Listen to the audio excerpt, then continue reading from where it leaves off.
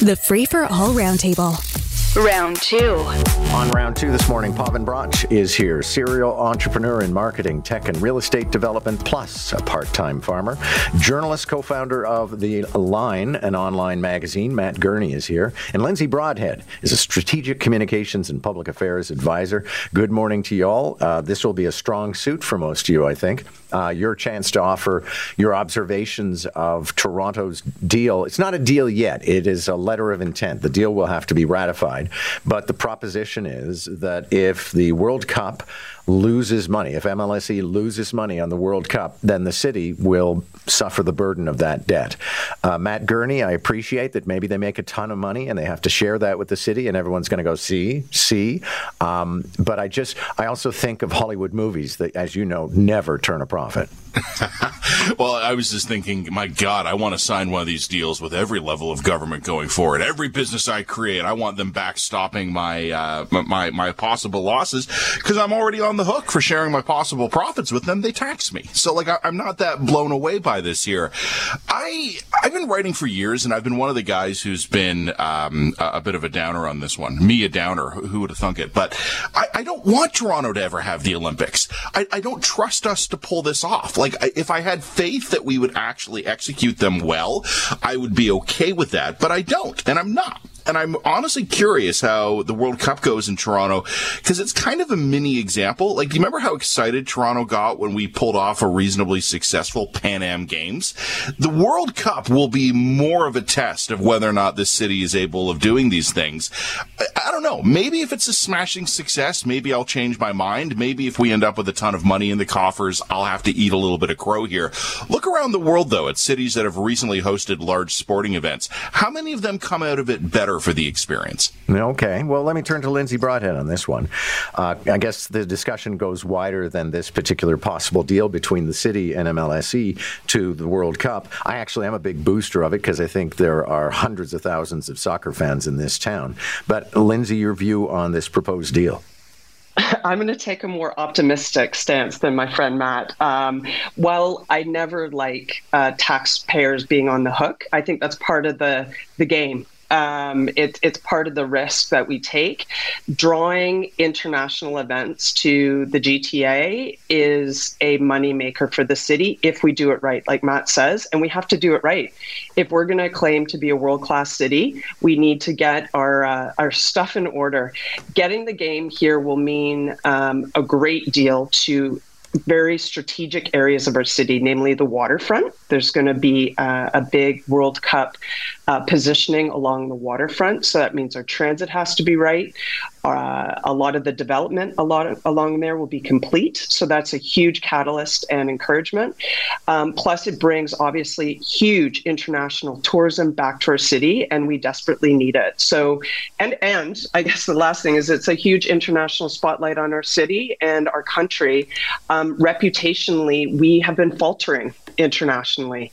Why come to Canada? And this is another iteration of why that should happen. So I'm going to take the optimistic stance. Okay, I'll turn to you, Paven. I'm normally a bread, not circuses guy, but I am actually quite jazzed because I think the World Cup is going to work. But then I also look at this deal and it makes me nervous.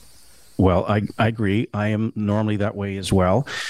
I would say that, first of all, compliments for actually revealing the deal. I think this is something that's significant because too often nowadays, cities, provinces, the feds are doing secret deals and taxpayers don't get to see what's going on. And so I'm a strong proponent of that.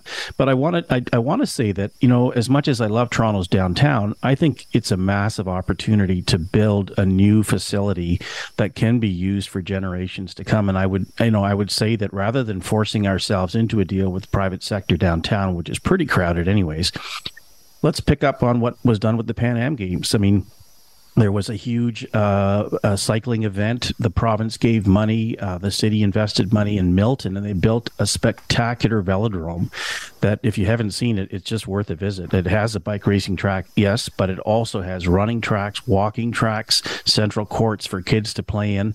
And so this is a facility that was built along the back of the Pan Am Games that is continuing to give back to the community and to keep people healthy. So I'd prefer that kind of an approach. Okay. I have actually been to to the velodrome, Paven. I rode there. Awesome. But I was vaguely terrified because you have to go up on the loop and you're practically parallel to the ground lying sideways. Right. But the guy said, if anything's going wrong, the only solution is to go faster. Gee, thanks a lot. Good option. Okay. Giorgio Mammoliti says his first order of business, if he's elected mayor of Toronto, is to fire Dr. Eileen de Villa. Lindsay, that just seems a little vindictive. And by the way, I don't know why people seem to think that public officers of health need to be put in jail. This is a head scratcher, and I'll try not to be cynical about the candidate in this case. But, first of all, strategically, from a political point of view, this is really a huge head scratcher because this is all about looking backwards and not forwards. Everything our city right now needs is looking forward. So just thematically, it's really strange and I think quite silly. Secondly, whether you like our doctor or not, man, did she work hard. And she did everything she could. And I still applaud the way that our city handled COVID. We made tough decisions, and I think we saved a lot of lives. So I'm certainly not in his camp on this one, but let's look ahead, candidates, not backwards. Well, Paven, it also promotes a degree of hate, really. And let it not be forgotten, Eileen de Villa was under police protection during much of the pandemic. Yeah, it does, definitely. I mean, I think he's taking a page out of, I hate to say it, Pierre Poilievre's leadership strategy, which was to appeal to this group of people who are disgruntled and not happy. And the facts are, obviously, in the Toronto mayoral race, that the prize will go to the largest splinter. So, he's chosen this as a way of generating cash and generating votes. And he knows that, looking at Poilievre's campaign, that these people do come out and vote, and they do send checks. But it's sad. I mean, here we are looking at a situation where the city can't figure out how to get internet access in a fixed tunnel over a period of many years. And now we've changed to a new approach. So we need leadership. We need capable leaders who can get things built, reimagined, and can build consensus. And he's obviously not the guy. Matt Gurney, I wish he'd go back to the big flagpole in the brothel. Which were actually separate things. Yes. Listen to what Paven just said there. I mean, talking about how we can't bring Wi-Fi into the tunnels, but hey, we've got a great velodrome. Look, here's the thing. Lindsay did yeoman's work talking about this idea as if it was serious. I don't feel obligated to do the same because she's already done all that homework for me. So I'm just going to give you the blunt and cynical take on this. He's appealing to the anti-vaxxers. That's all this is. And I think Paven is exactly right. This is going to be a splinter built up of slenderer, if that's a word, more slender splinters. And the anti-vaxxers, every poll has shown that the kind of the hardcore anti-vax or anti-COVID restriction segment of the population, depending on time and place, is somewhere around 10%. That's a pretty big piece of the electorate when you might be able to win this thing with 25%. Now, just in terms of strategy, I don't know if this is going to work, right? Because appealing to that 10% might alienate the entirety of the other 90%. But this is not particularly complex political magic he's trying here. He's going for a high-profile, controversial thing that he knew we would talk about, and that 10% of the city is going to love the sound of. So our friend John Wright has produced something called the Maru Household Index, which is effectively crunching together the numbers about how Canadians feel about their personal finances and the economy.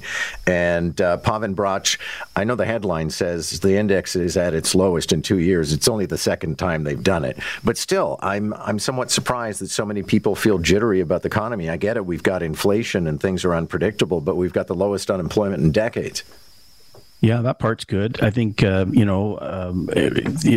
obvious that the interest rates being raised 8 times in a row has created a lot of fear for homeowners and for business owners. They are afraid now to make capital investments, quite frankly, because they don't know what their government's going to do to them next. And that's a real fear. So, the reason we took interest rates up was because all inflation was driven by fuel costs and all the rest of it. And those things are still there, unfortunately. So, I'm not surprised at all by this. A lot of people, I'm pleased to see that there's some optimism in the real estate market right now. Hopefully it doesn't go too fast and too hard, causing the central bank to again raise interest rates, which would be the worst thing possible. But I do understand why people are feeling this way. Okay, this is in your wheelhouse, Lindsay Broadhead. What's your observation? Well, I think Paven nailed it. I mean, the jobs are secure and more secure than they have been. But at the end of the day, it's as simple as there's less money in my wallet. Right. So even if people have made an uptick in salaries, or they feel more secure there, what we're seeing is actually salaries haven't increased a huge amount unless you're on the upper end of already the financial spectrum. But, the quote unquote middle class, lower middle class, the salaries have not increased substantially. And all the external costs, be it food, housing, the necessities, clothing, have increased. So there's simply those pressures and those strains without knowing where the Bank of Canada will go, and seeing a federal budget that didn't make a huge impact for individuals. It focused more on the system. This is where we're at. We need some kind of release to come, either with a decrease in inflation or some of the interest rates to go down, and that's unlikely. Okay, we're out of time, so Paven, we'll have to talk about your boat another day. But no problem. Things I didn't know about Paven. Paven Bratch, Lindsay Broadhead, and Matt Gurney. And the reason we were going to bring up the boat is one of the stories we had on the agenda, but we were talking about the serious stuff first, is this, basically it's Airbnb for boats, and it's coming to Toronto and Hamilton, and you pay a monthly fee, and then you can go down and use a boat during certain hours. And for some people, not having to own a boat and being able to borrow one every few weeks would probably be quite desirable. Catch the Roundtable, round 1 at 7:45, round 2 at 8:45. Weekday mornings on More in the Morning. News Talk 1010 Toronto.